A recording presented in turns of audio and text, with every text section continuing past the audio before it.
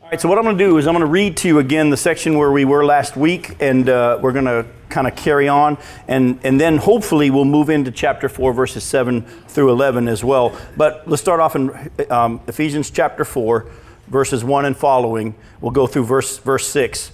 I therefore, Paul says, a prisoner for the Lord, urge you to walk in a manner worthy of the calling to which you have been called, with all humility and gentleness, with patience, bearing with one another in love, eager to maintain the unity of the Spirit in the bond of peace. There is one body and one Spirit, just as you were called to the one hope that belongs to your call, one Lord, one faith, one baptism, one God and Father of all, who is over all and through all and in all. Now, hopefully, my prayer is, and I think we will, move into verses 7 through 11 in just a little bit, and we'll read those when we get there. But I want to pick up where we left off last time and finish up this section. We're going to pick up right here in at the end of verse 3, where Paul talks about our needing to be eager to maintain the unity of the Spirit in the bond of peace. And we've already talked about all the other manifestations, if you will, of the fact that you're walking in the Spirit. Last week we saw that you'll be humble and gentle and patient and so on. But I just want to add this real quick to what we're talking about. Satan is out to divide. Satan's purpose is to bring division. And you can see it all the way through. If you watch his handiwork all the way through the scriptures as revealed, way back into the garden, he tried to separate man and God.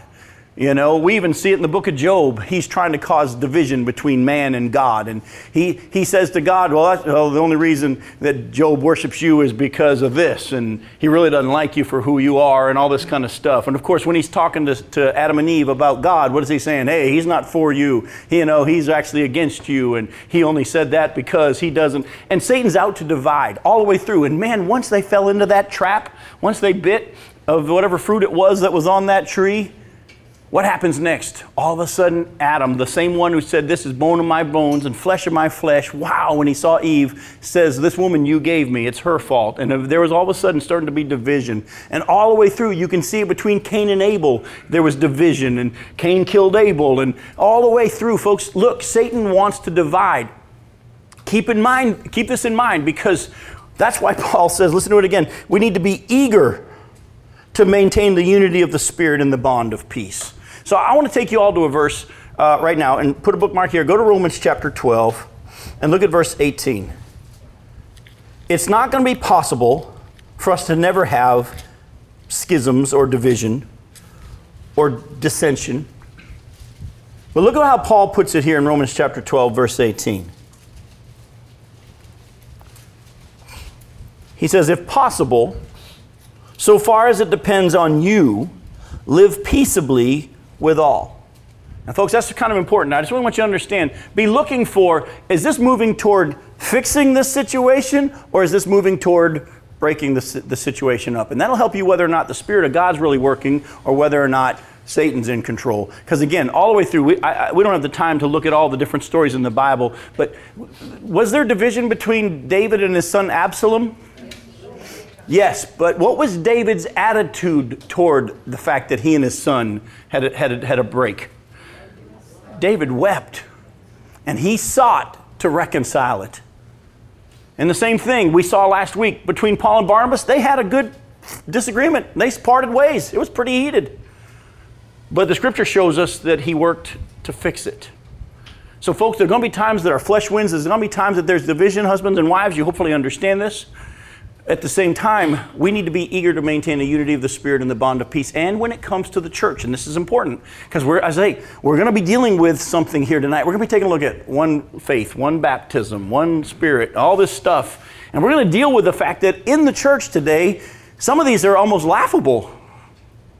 I mean, we're not going to dive into it just yet, but we're going to get into one baptism. Isn't that one of the areas we fight over? We're going to get into all that tonight. So understand that the root of what's going on here, as Paul goes on into these things that we're going to take a look at tonight, is that we're eager to maintain the unity of the Spirit in the bond of peace. God said, this is how men will know that you're my disciples, by your love one for another. Does the Bible say we'll all agree? No, it doesn't. Now, I have to be honest with you. Over the years, I've been preaching for 30 years, but over the years I've come to realize that a lot of times I would preach something that I believed real strongly even though the Bible didn't say it. I remember as a young preacher at First Baptist Indiana, I was a youth pastor back in the late 80s. And I remember preaching this sermon, and I literally said these words: if you have the same spirit that I have, we should agree. And I based my whole sermon on that. But as I've grown in my understanding of God's Word and understanding how things really work and who's really the one doing the reconciling, and it's God, I've actually come to realize that, you know what? The Bible doesn't say that we'll all agree.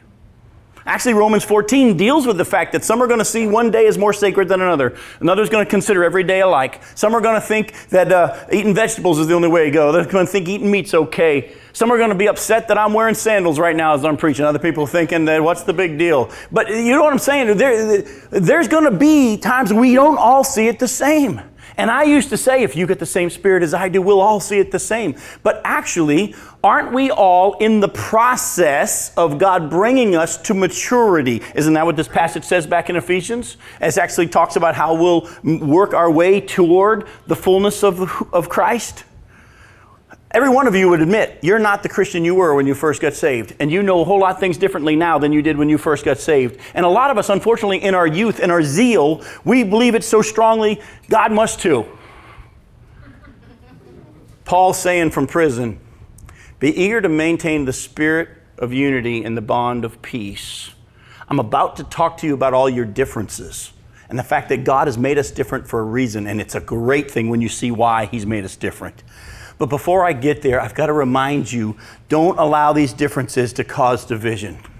There is, and as we get into here, one body in verse 4, most people think, and I kind of lean toward it, that Paul was actually quoting a hymn.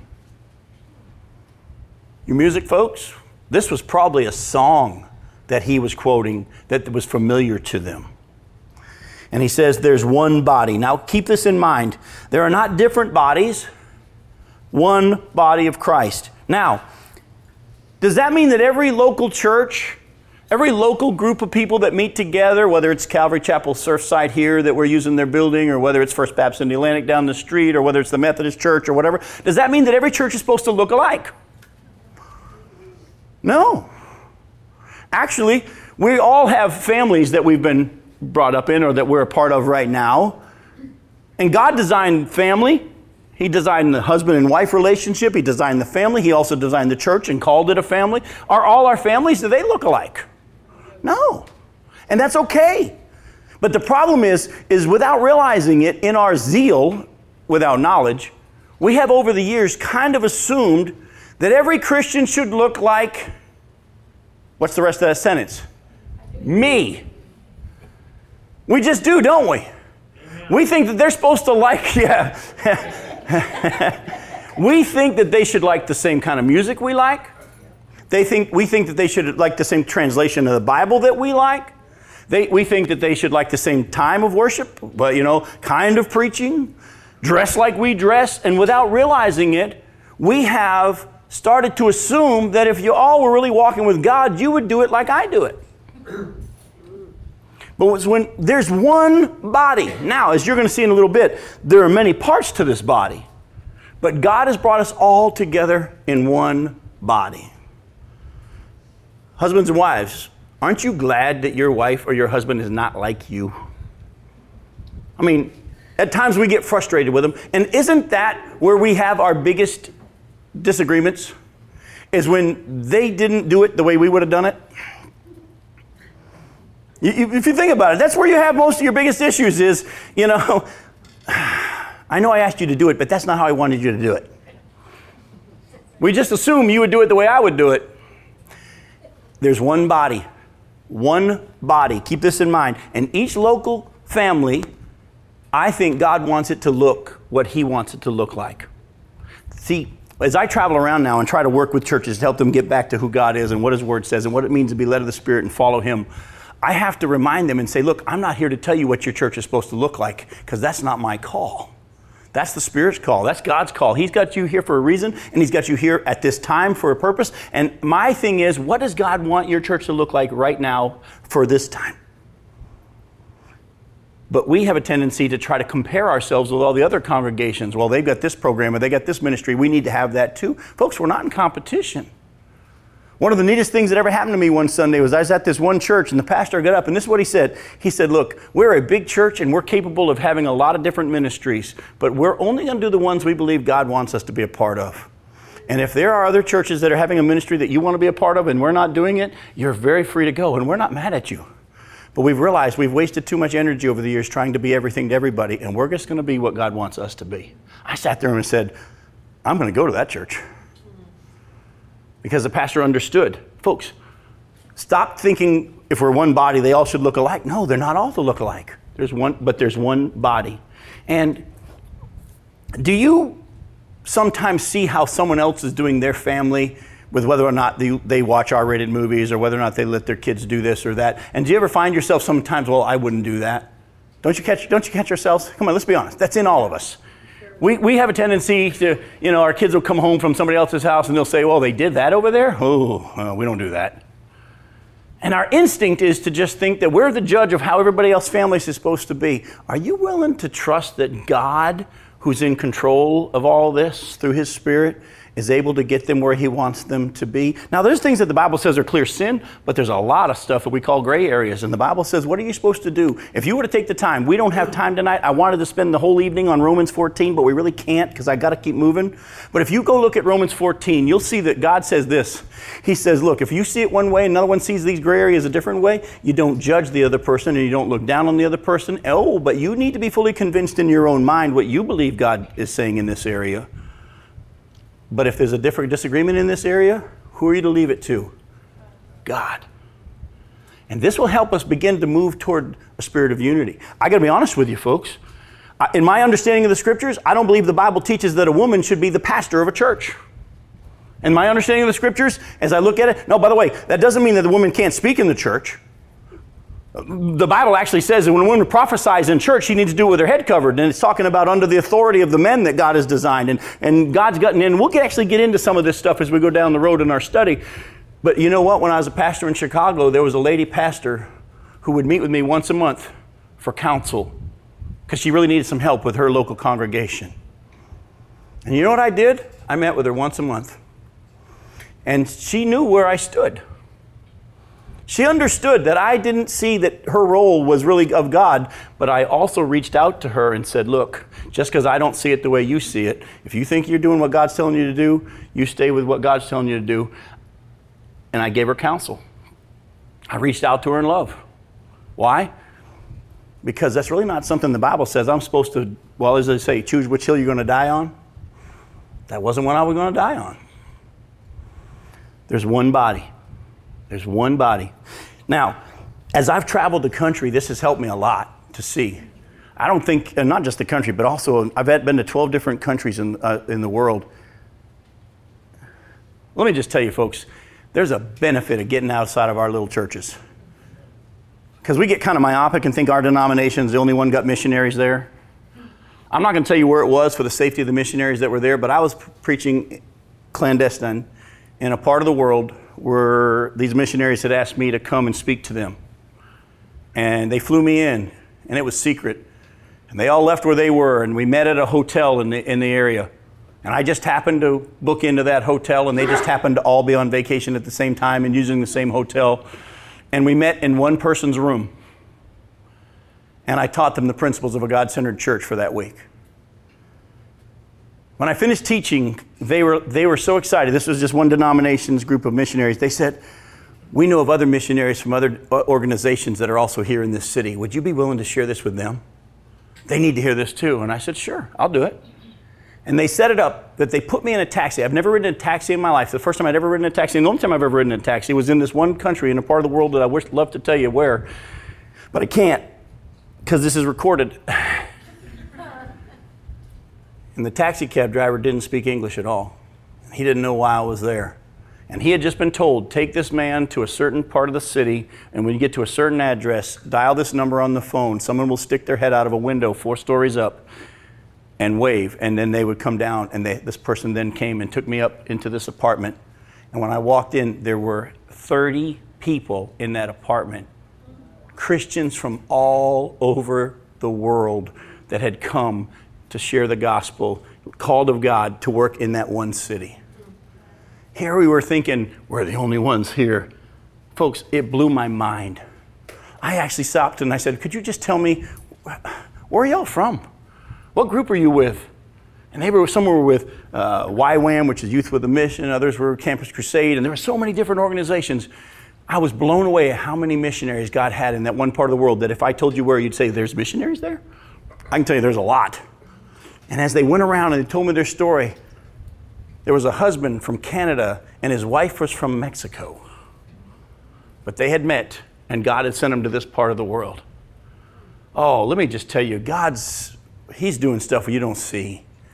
And do you trust that He's able to get him where he needs to be? Hasn't He been patient with you and got you where He needed to be? You've already acknowledged tonight you don't believe the stuff that you used to believe, and God's been getting you. You're moving on to maturity. You know what? Some of these churches around might not be doing it the way you would do it, and you might not be like their methods and how. Would you relax and just believe that God is able to do what He said He'd do? The Bible says, Jim, that if you see someone in sin, yes, listen, Galatians 6:1 says, if you see someone in sin, you who are spiritual, you who are mature, you're to do it gently and in love.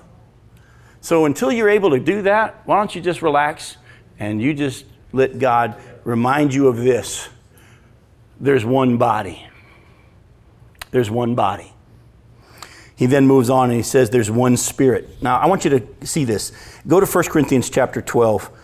I think Paul is trying to make this pretty clear here in 1 Corinthians chapter 12. Look at how many times he keeps emphasizing the same Spirit. Now, folks, even though we may not all understand things of God's Spirit in the same way, it is still the same Spirit. Listen to what he says here in 1 Corinthians 12, verses 4 through 11. Paul says, now there are varieties of gifts, but what? The same Spirit. There are varieties of service or different ways in which God wants us to use the gifts, but the same Lord. And there are varieties of activities, and some of your translations will say results, and it is the same God who empowers them all and everyone. To each is given the manifestation of the Spirit for what? For the common good. That is very important. Burn that into your head. That'll help you realize whether or not someone, even though they say they're in the Spirit or they're using their spiritual gifts, if it's not being used to build the body up, it's not a spiritual gift. It's someone blaming God for their bad behavior. To each is given the manifestation of the Spirit for the common good. For to one is given through the Spirit the utterance of wisdom, and to another the utterance of knowledge according to the same Spirit. We're going to get into all that kind of stuff down the road in our study. But again, according to what? End of verse 8. To the same Spirit. To another faith by what? The same Spirit. To another gifts of healing by what? One Spirit. To another the working of miracles. To another prophecy. To another the ability to distinguish between spirits. To another various kinds of tongues. To another interpretation of tongues. All these are empowered by one and the same Spirit, who apportions to each one individually as He wills. Do you kind of catch what Paul's trying to get across? It's the same Spirit. But isn't it sad that things of the Spirit have been used to divide the church? Things of the Spirit has been used to cause more division in the church. Because those who claim that they have more Spirit than you look down on those who don't manifest the Spirit in the way that they say you should manifest the Spirit. I don't want to get off into all that because I don't want to derail where we're going to go tonight. As we get further into the different gifts and stuff like that, we're going to get into this. We have to do this study because it will be valuable for us to really look at what is the Bible saying, what are these gifts? Because I'm going to talk to you and challenge you throughout this part of the study to find out what it is that God's done in your life. What are the gifts that He's given you? How does God want to use you? How do you fit into the body? What is your part? How does it all fit together so that you can experience what God wants to do through you? And so in order to do that, I'm going to have to talk to you about some of the things that are out there that you may or may not have. But for tonight, just get this. There's one body and what? One Spirit.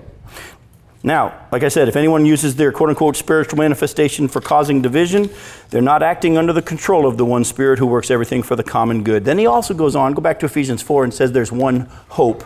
Another translation of that could be one destiny. That's pretty simple, folks. Where are we all going? Heaven. And how many heavens are there? There's just really one heaven. Now, yes, you could get into, well, there's the first heaven, second heaven, third heaven. No. He's talking about the one hope, the hope of heaven, the hope of glory, the hope of eternity with God. That's what he's talking about. And the sad thing is have you ever heard the jokes about the fact of The fact that some people think that not everybody's in the same heaven. Have you ever heard the joke about these two guys that are walking through heaven and he's getting a tour by St. Peter through here, and they get to this one section, they say, hey, look at this, and hey, look at that. Then they get to this one section, and St. Peter says, we have to whisper here. And they whisper through that section, and then they move on, and then finally the guy says, why did we have to whisper back in that section? And St. Peter says, well, it's because the Baptists are there. They think they're the only ones here, you know.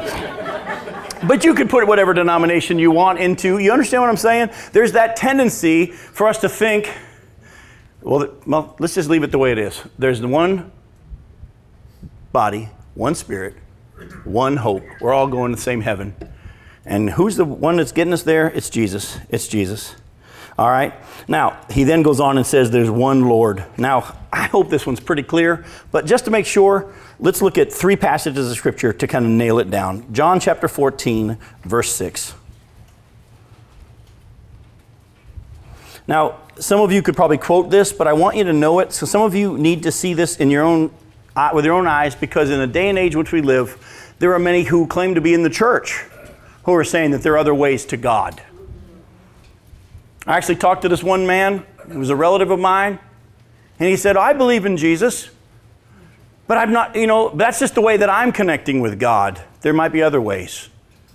And I had to take him to this passage and say, look again at what Jesus said in verse 6 of John 14. Jesus said to him, I am the way and the truth and the life. No one comes to the Father except through me. According to Jesus' words, is there any other way to get to God? No. Folks, if you think that Jesus is your way, but there might be other ways, Jesus lied. He said he's the only way. Well, let's look at another one. Go to Acts chapter 4.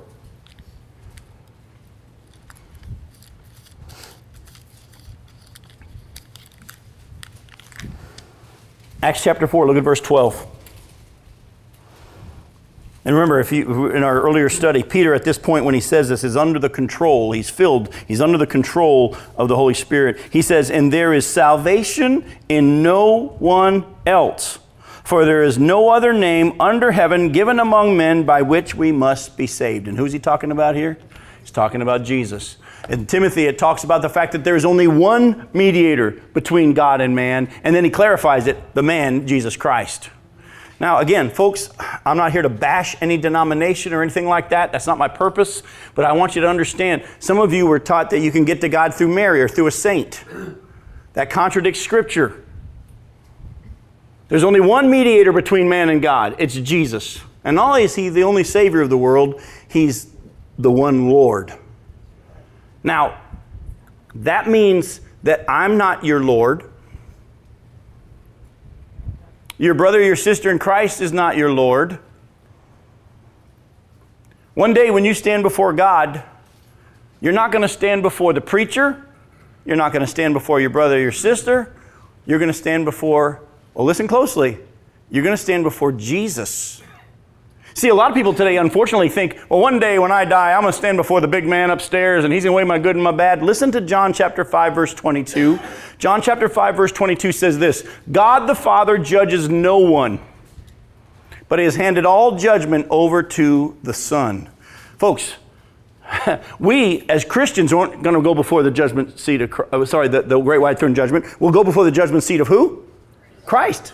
He's our Lord. But even the lost, even those who don't have a relationship with God through Jesus Christ, when the time comes for them to be sent to hell because of the rejection of God's one and only way for them to be made right, they're not going to be standing before God the Father saying, hey, measure my good and my bad. He said, look, I've already told you ahead of time. That's not going to be my call. I've handed that call over to the Son. Oh, and by the way, Jesus doesn't measure how good you've been or what you've done. Because he even says in Matthew 7, many on that day are going to say, Lord, Lord, didn't I do this and didn't I do that? Didn't I prophesy in your name? Didn't I cast out demons? I mean, that's some pretty cool stuff. And he says, I'm going to say to them, depart from me, I never knew you.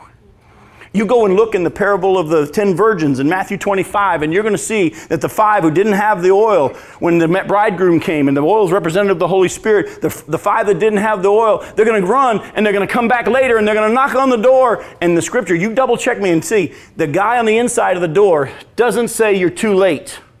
He says, I never knew you. I never knew you. For the lost, they're going to stand before the one Lord Because the Bible says every knee is going to bow and every tongue is going to confess that Jesus Christ is Lord to the glory of God the Father. Now, for those of us who are saved through Jesus Christ, we're going to one day be measured, not whether or not we're in heaven or not. That's already taken care of. We're going to be measured whether or not we've been faithful to do what He had for us to do. And guess what? You're going to stand before your Lord.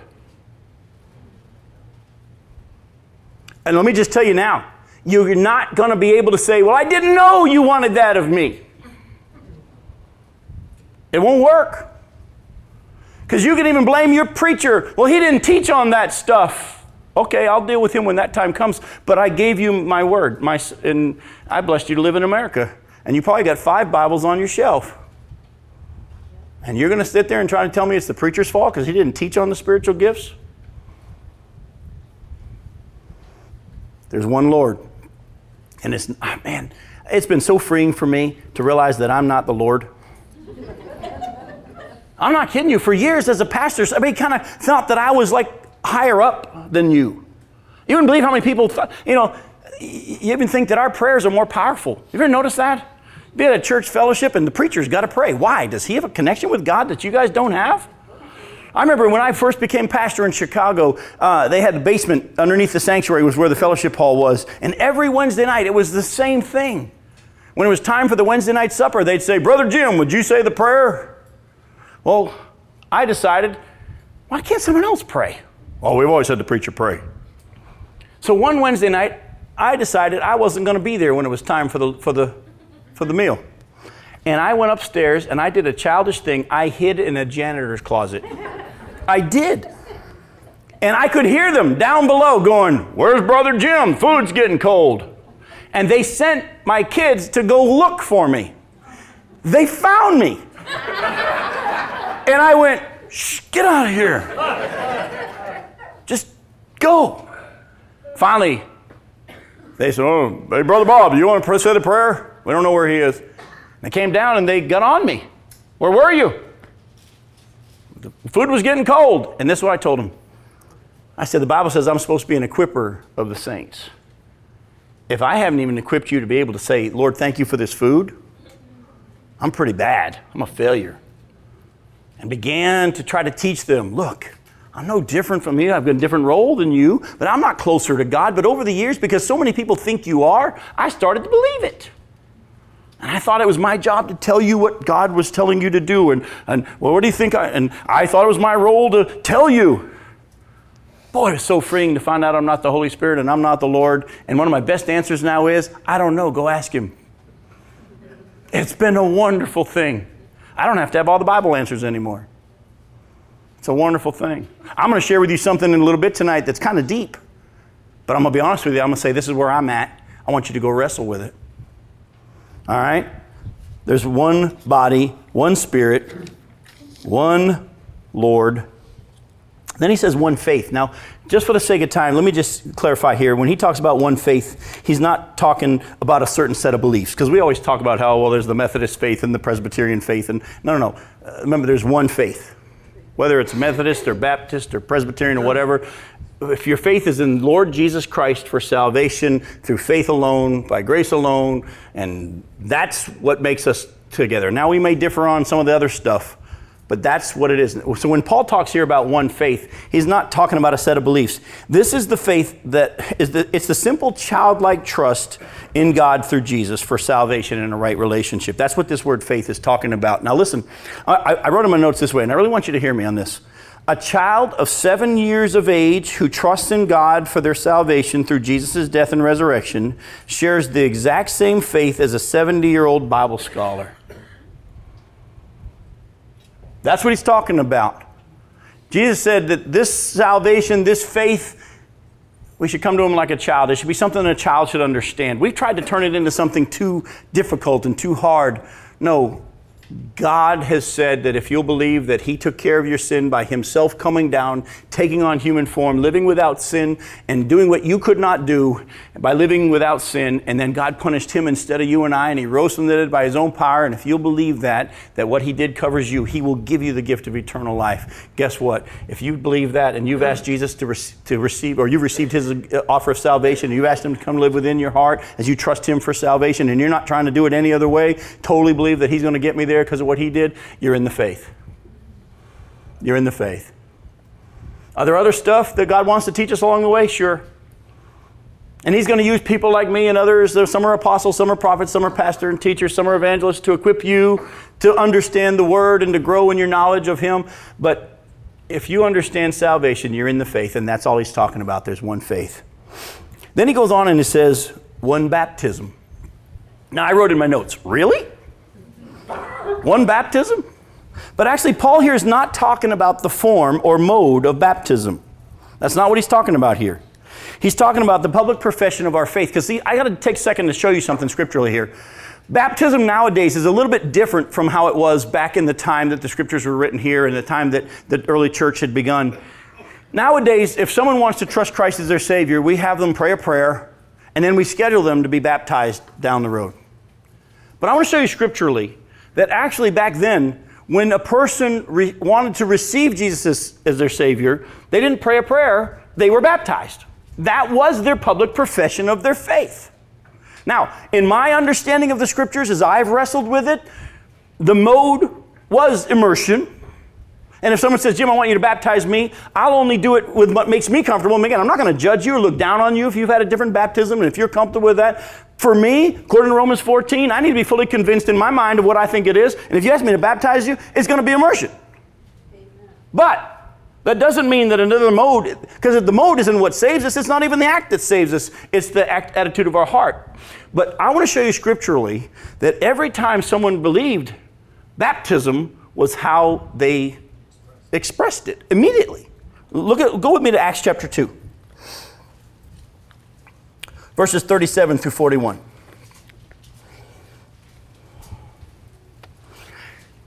Peter's preaching here. This is at Pentecost. In verse 37, this is at the end of his sermon. It says, now when they heard this, they were cut to the heart. And they said to Peter and the rest of the apostles, brothers, what shall we do? And Peter said to them, repent and be baptized, every one of you, in the name of the Lord Jesus Christ, for the forgiveness of your sins, and you'll receive the gift of the Holy Spirit. For the promise is for you and for your children as well, who are far off, and for all who are far off, everyone whom the Lord our God calls to himself. And with many other words he bore witness and continued to exhort them, saying, save yourselves from this crooked generation. So those who received his word were baptized, and they were added that day about 3,000 souls. As he was preaching, the Spirit of God convicted these people as they were listening, and they said, what do we do? He says, be baptized. Be baptized. That was their public profession of their faith. That was how they did it. Oh, go to Acts chapter 8. Look at verses 26 through 38. It says, now an angel of the Lord said to Philip, rise and go toward the south to the road that goes down from Jerusalem to Gaza. This is a desert place.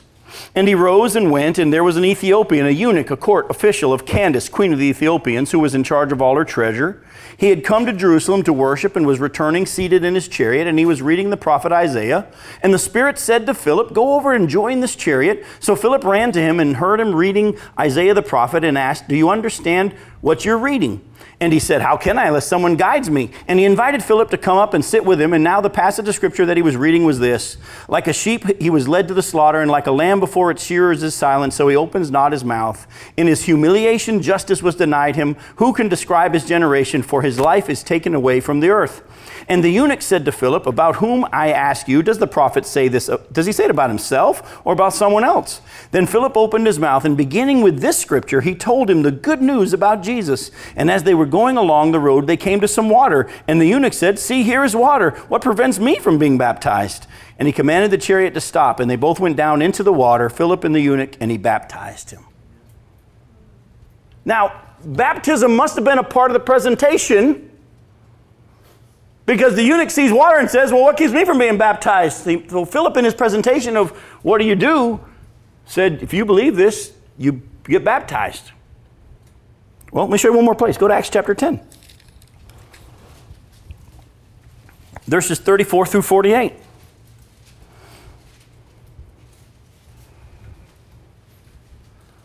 So Peter, Acts 10:34, he's in Cornelius' house, a Gentile. It says, well, Peter opened his mouth and said, excuse me, truly I understand that God shows no partiality, but in every nation and anyone who fears him and does what is right is acceptable to him. As for the word that he sent to Israel, preaching the good news of peace through Jesus Christ, he is Lord of all. You yourselves know what happened throughout all Judea, beginning from Galilee after the baptism that John proclaimed, how God anointed Jesus of Nazareth with the Holy Spirit and with power. He went about doing good and healing all who were oppressed by the devil, for God was with him. And we are witnesses of all that he did, both in the country of the Jews and in Jerusalem. They put him to death by hanging him on a tree. But God raised him on the third day and made him to appear, not only to all the people, but to us who had been chosen by God as witnesses, who ate and drank with him after he rose from the dead. And he commanded us to preach to the people and to testify that he is the one appointed by God to be judge of the living and the dead. To him all the prophets bear witness that everyone who believes in him receives forgiveness of sins through his name. While Peter was still saying these things, the Holy Spirit fell on all who heard the word, and the believers from among the circumcised who had come with Peter were amazed because the gift of the Holy Spirit was poured out even on the Gentiles, for they were hearing them speaking in tongues and extolling God. Then Peter declared, "Can anyone withhold water for baptizing these people who have received the Holy Spirit just as we have?" And he commanded them to be baptized in the name of Jesus Christ, and then they asked him to remain for some days. They believed and were what? Baptized. And so when Paul here is saying one body, one faith, one Lord, and so on, he says one baptism. What was your baptism? Why were you baptized? We're not talking about the mode. I'm not asking you what mode you had. Was your baptism after you trusted Christ as a profession of your faith in Jesus Christ? If that was it, you've been baptized. Again, like I say, you're going to ask me about mode, I can tell you what I think about mode, but it ain't going to be an issue to divide, because I am pretty sure that when we stand before God, he's not going to say, well, what mode of baptism did you have? Because the thief on the cross didn't have any. When people try to get, well, that was a different time period, Jesus hadn't died yet, and all this stuff. No. But let me just say this. Have you been baptized? Have you been baptized after you trusted Christ? See, some of you were baptized when you were a baby and you didn't even know what happened. But the baptism here he's talking about is one that is a public profession of his faith. That's why I love churches doing it out in the ocean. We're blessed to be able to live where we are, because it's supposed to be a public profession of your faith. There's nothing wrong with it happening in a sanctuary in a church, but only the believers pretty much see that. I think it's awesome when you kind of, I was baptized actually in Milton Three Ponds. In September of 1973 in Milton Three Ponds up in New Hampshire.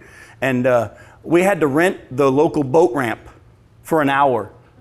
And all the people that were wanting to launch their boats were all stacked up waiting for the boat ramp to be open. And all the people out on the lake wanting to use the boat ramp to get back in were all stacking out there in the lake. And it was awesome. And we were out there getting baptized.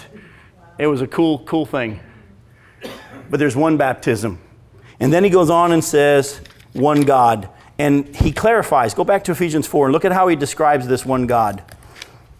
He says also, in one God and Father of all, who is over all and through all and in all. Let me just paraphrase that for you. One God who does it all. All right?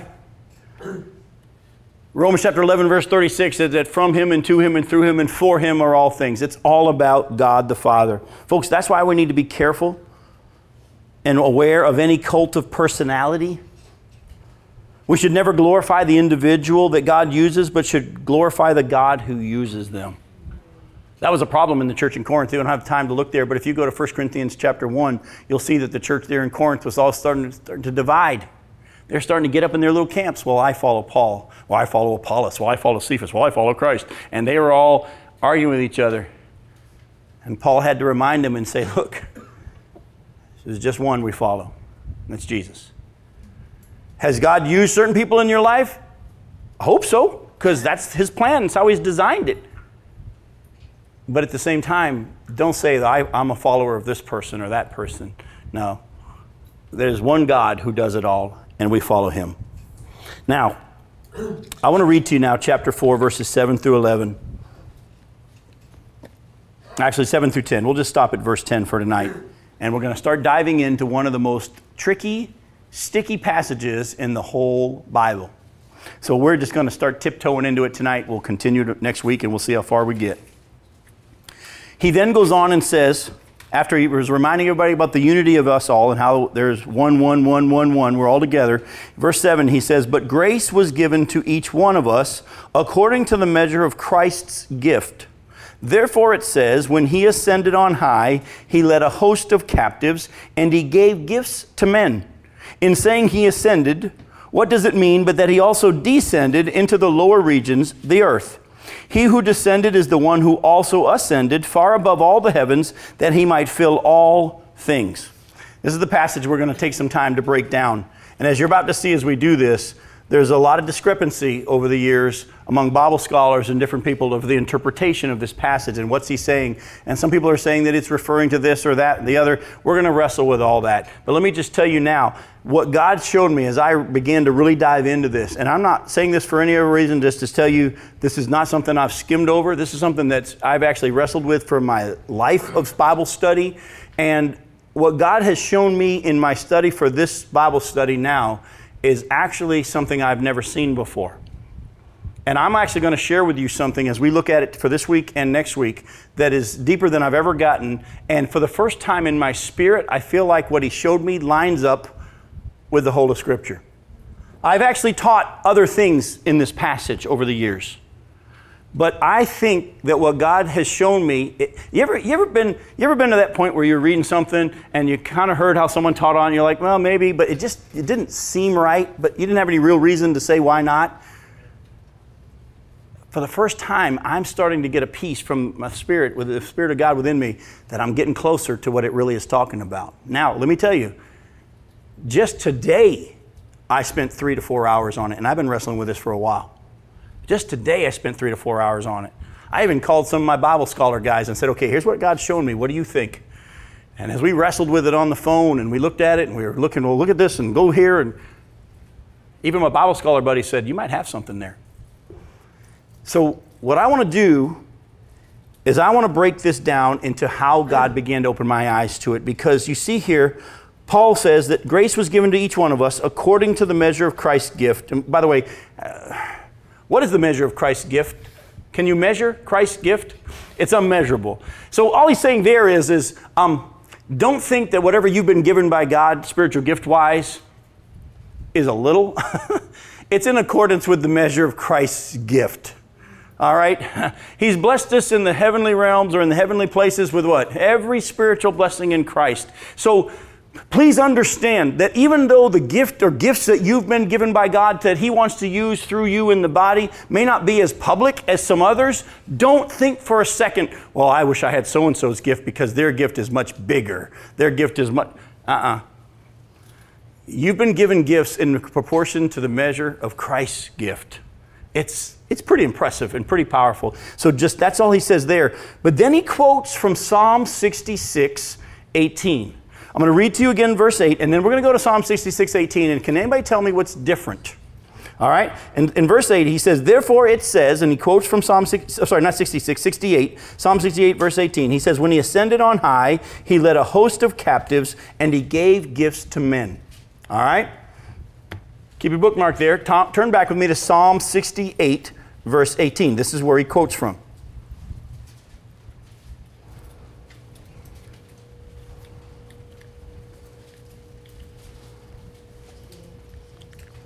Psalm 68, verse 18. I'm going to read it to you.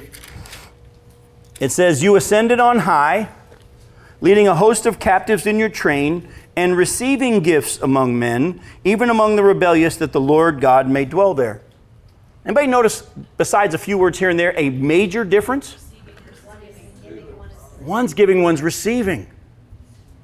I got to be honest with you, when I was looking at that, I was like, whoa. All right, Paul, you're obviously quoting from here, but you said that you gave gifts to men, but the passage you quote from says that the one ascending received gifts.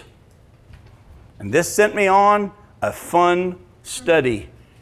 Now, if we're going to interpret a passage, and we're going to hopefully get the correct interpretation, what are the two things we have to do? I've been burning this into your brain. What's the first we can look at? Context. We must look at context, not only of the Ephesians passage, but also of the Psalm 68 passage. Now, once we think we have a contextual interpretation that we think is right, what do we then do next? Check it against the whole of Scripture. If what we've pulled out in the context matches against the whole of Scripture, then most likely you got the correct interpretation. We're not going to have time tonight to get all that done. We're going to start wading into it. So, what I want to do is I want to just kind of break down for you the context of Psalm 68.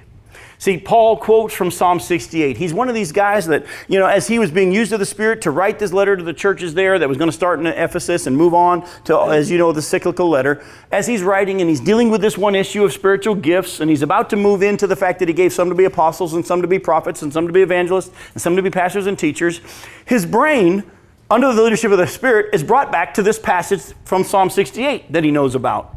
And he quotes from it to illustrate what he's trying to say and where he's going next. So there's a connection here that we got to find.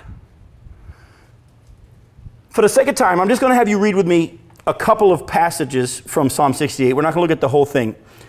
But Psalm 68 is a psalm of praise declaring God's mighty works in leading them as the nation of Israel through the wilderness, and it culminates with a view of God's ultimate ruling and reign from Jerusalem in the millennial kingdom. Okay? So I'm going to say that to you again.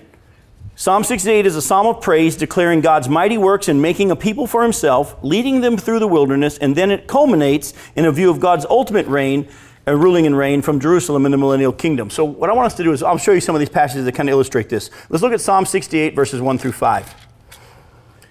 It says to the chief choir master, who wrote this psalm, by the way? David, a psalm of David, a song. God shall arise, his enemies shall be scattered, and those who hate him shall flee before him. As smoke is driven away, so you shall drive them away. As wax melts before fire, so the wicked shall perish before God. But the righteous shall be glad, they shall exult before God, they shall be jubilant with joy. Sing to God, sing praises to his name, lift up a song to him who rides through the deserts. His name is the Lord, exult before him. Father of the fatherless and protector of widows is God in his what? Holy habitation. We've got a picture of God in his dwelling place. That's important. He set up the stage. He said, hey guys, the wicked, watch out. God's coming, and he's going to be in his holy dwelling place, and the wicked are going to be dispersed. The righteous are going to be made right. But then now look at verses 7 through 10. And he remembers of what God did in the past. Oh God, when you went out before your people, when you marched through the wilderness, the earth quaked, the heavens poured down rain before God, the one of Sinai, before God, the God of Israel. Rain in abundance, O God, you shed abroad, and you restored your inheritance as it languished. Your flock found a dwelling in it. In your goodness, O God, you provided for the needy. And he reminds them of what God had done, taking them out of Egypt and into the wilderness, and how he was going before them to take care of them. Now, jump to verses 24 through 35, the end of the psalm here. And look closely at how it's talking about when he's literally going to come and rule and reign on the earth. He says, your procession is seen, O God, the procession of my God, my King, into the sanctuary. The singers in front, the musicians last, between them virgins playing tambourines. Bless God in the great congregation, the Lord, O you who are of Israel's fountain. There is Benjamin, the least of them in the lead, the princes of Judah in their throng, the princes of Zebulun, the princes of Naphtali. Summon your power, O God, the power, O God, by which you have worked for us. Because of your temple at Jerusalem, kings shall bear gifts to you. Rebuke the beasts that dwell among the reeds, the herds of bulls with the calves of the peoples. Trample underfoot those who lust after tribute. Scatter the peoples who delight in war. Nobles shall come from Egypt. Cush shall hasten to stretch out her hands to God. O kingdoms of the earth, sing to God, sing praises to the Lord. To him who rides in the heavens, the ancient heavens, behold, he sends out his voice, his mighty voice. Ascribe power to God, whose majesty is over Israel and whose power is in the skies. Awesome is God from his sanctuary, the God of Israel. He is the one who gives power and strength to his people. Blessed be God. Now, we know that the Bible shows us that one day when Jesus comes back to the earth, he's going to rule and reign from Jerusalem, and he's going to ascend, and he's going to go to that place, and he's going to rule and reign from there. But there were also pictures of that throughout Israel's history of God coming to indwell the tabernacle or the temple, right? You know what I'm talking about. There were times, and actually there are times when you'll see these processions where he would go into his temple. But how did God dwell in the tabernacle, in the temple back then? In the Holy of Holies, in what? In the Ark of the Covenant. Who are the only ones allowed to carry the Ark? The Levites. This is very important for us here, folks. Stick with me here because I want to at least get this much of it in for tonight before we move on to next week, because I really can't stop in the middle of this. Look at verse 18 now. You ascend on high. This is the part that Paul quoted from. You ascend on high, leading a host of captives in your train and receiving gifts among men, or from among men is a good translation, even among the rebellious, that the Lord God may dwell there. Now, what I want to show you is, I think I can show you from the context here and also from the scriptures, I believe that the captives are the ones who have been redeemed, and they're the ones he received the gifts from, and the gifts are them. All right? For years, people have said, this is a picture of when a foreign army would defeat their foe, and then they would take all the captives and parade them through the street. Yes, that is the case, and that's what happened to the nation of Israel when they were taken into captivity in Babylon. But were the Jews ever allowed to take captives? No, they weren't. God said, no, you're to wipe them all out. And the time Saul didn't do what God said, and he kept captives, he got in trouble for it, and Samuel killed him right there on the spot. The Jews weren't allowed to parade captives. That's not a picture of who God is, parading captives. And for years, scholars have said, this is a picture, and they used a Gentile thing. And actually, go back and look at a verse we skipped over. We skipped right over one verse on purpose. Look at verse 6. God settles the solitary in a home. He leads out the who? The prisoners to prosperity. But the rebellious dwell in a parched land. Here in this context, he says, God, you're coming. Watch out, world. You're coming to live in your holy habitation, and the righteous are going to be okay. The wicked are going to be wiped out. And it culminates in him ascending to his holy mountain on Jerusalem and ruling and reigning. In there, he, though, reminds them of the wilderness. He also has a little picture there in verse 18 of when he entered into the tabernacle. And how was he able to even, well, it says there in verse 18, in receiving gifts from among men, even among the rebellious, that the Lord God may dwell there. Who was the only ones who were able to be there, to ascend with him, so that he could dwell there? It was the priests. This is important. Go with me now to Numbers. Put a bookmark here. Go with me to the book of Numbers, chapter 8.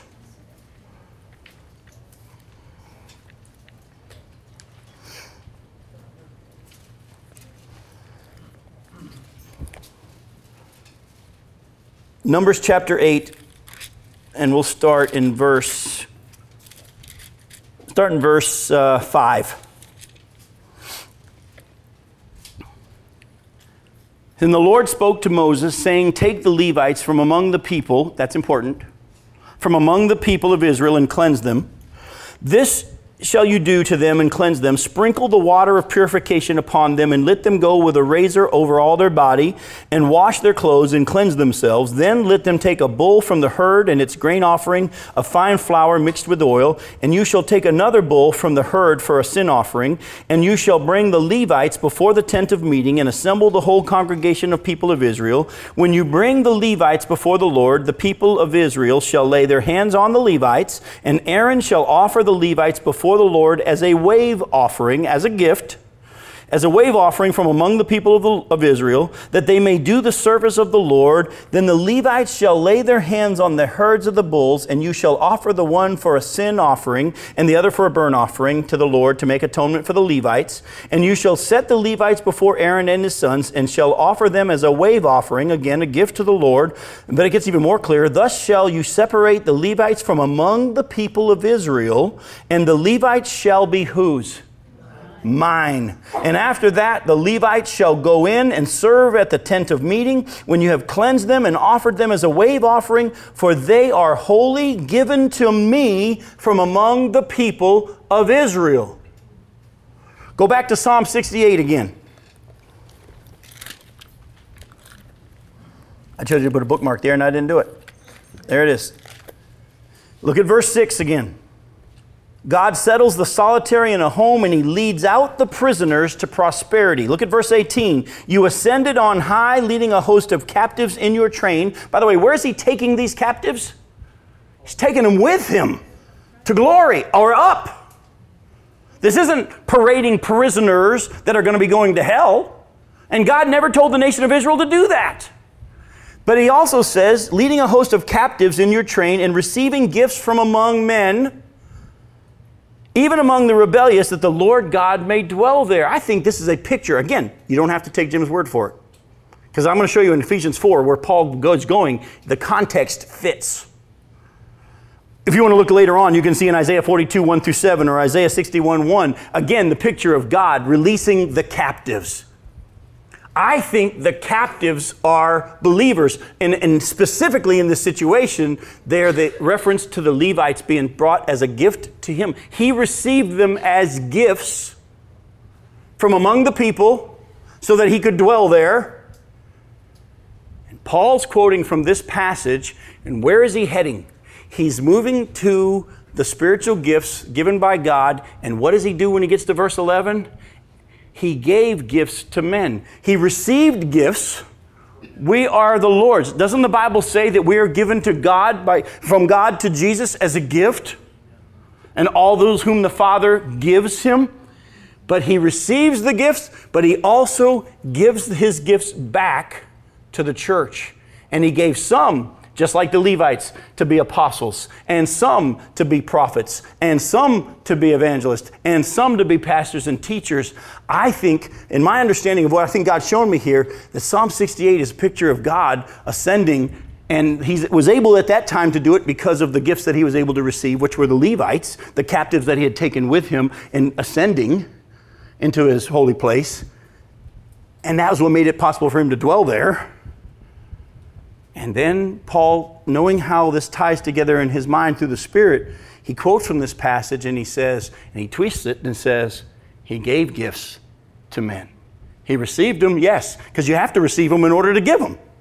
He received them and then he gave them to us. Now you say, Jim, I might be with you, but what about that descending into the lower part of the regions of the earth? Because some people say that's where he went and he dealt with the spirits in prison, and we're going to deal with all that next time we get together. But let me just show you, go real quick to Ephesians chapter 4. Look closely at what it says. I'm going to show you next time we get together. I don't believe this passage is referring to Jesus going and preaching to the spirits in prison. There are passages that deal with that. We're going to get into that next time we get together. But look closely, and if you do a study of the actual words here, you'll realize he's not talking about below the earth. He's just referring to the earth itself. Look at the context. He says again in verse 9, in saying he ascended, what does it mean? But that he also descended into the lower regions, the earth. Not royal regions of the earth, it's lower regions, namely the earth. Remember, we've already seen earlier, he talks about how he went into the highest heavens. Here he's talking about, he's just saying when he descended to the earth. He's talking about his incarnation. Again, some people have tried to take this passage and make it say things about Sheol and there's paradises in the center of the earth. We'll get into all that next week. But let me just say to you, go check what I just said against Scripture. Don't believe it because Jim said it.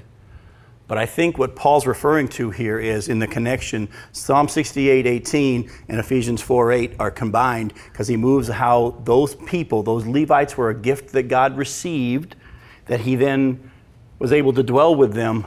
And in the same way, there are going to be those leaders in the church that God has received unto himself, but now he gives them as a gift to the churches. I hate to tell you, but I'm a gift. But as a gift to the churches. And he gave some to be apostles, and some to be prophets, some to be evangelists, some to be pastors and teachers.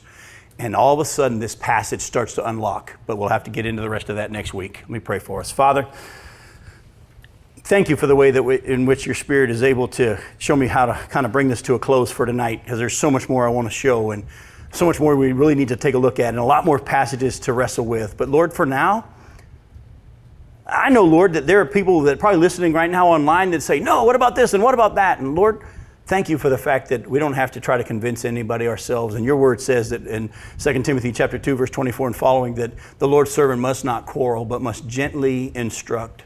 in the hope that God will bring them to an understanding. And Lord, as you know, I'm still in that process of learning what you're showing me through your word. But at this point right now, I think this is something that's kind of exciting as you're starting to unlock this passage. Bring us back next week as we look at it some more.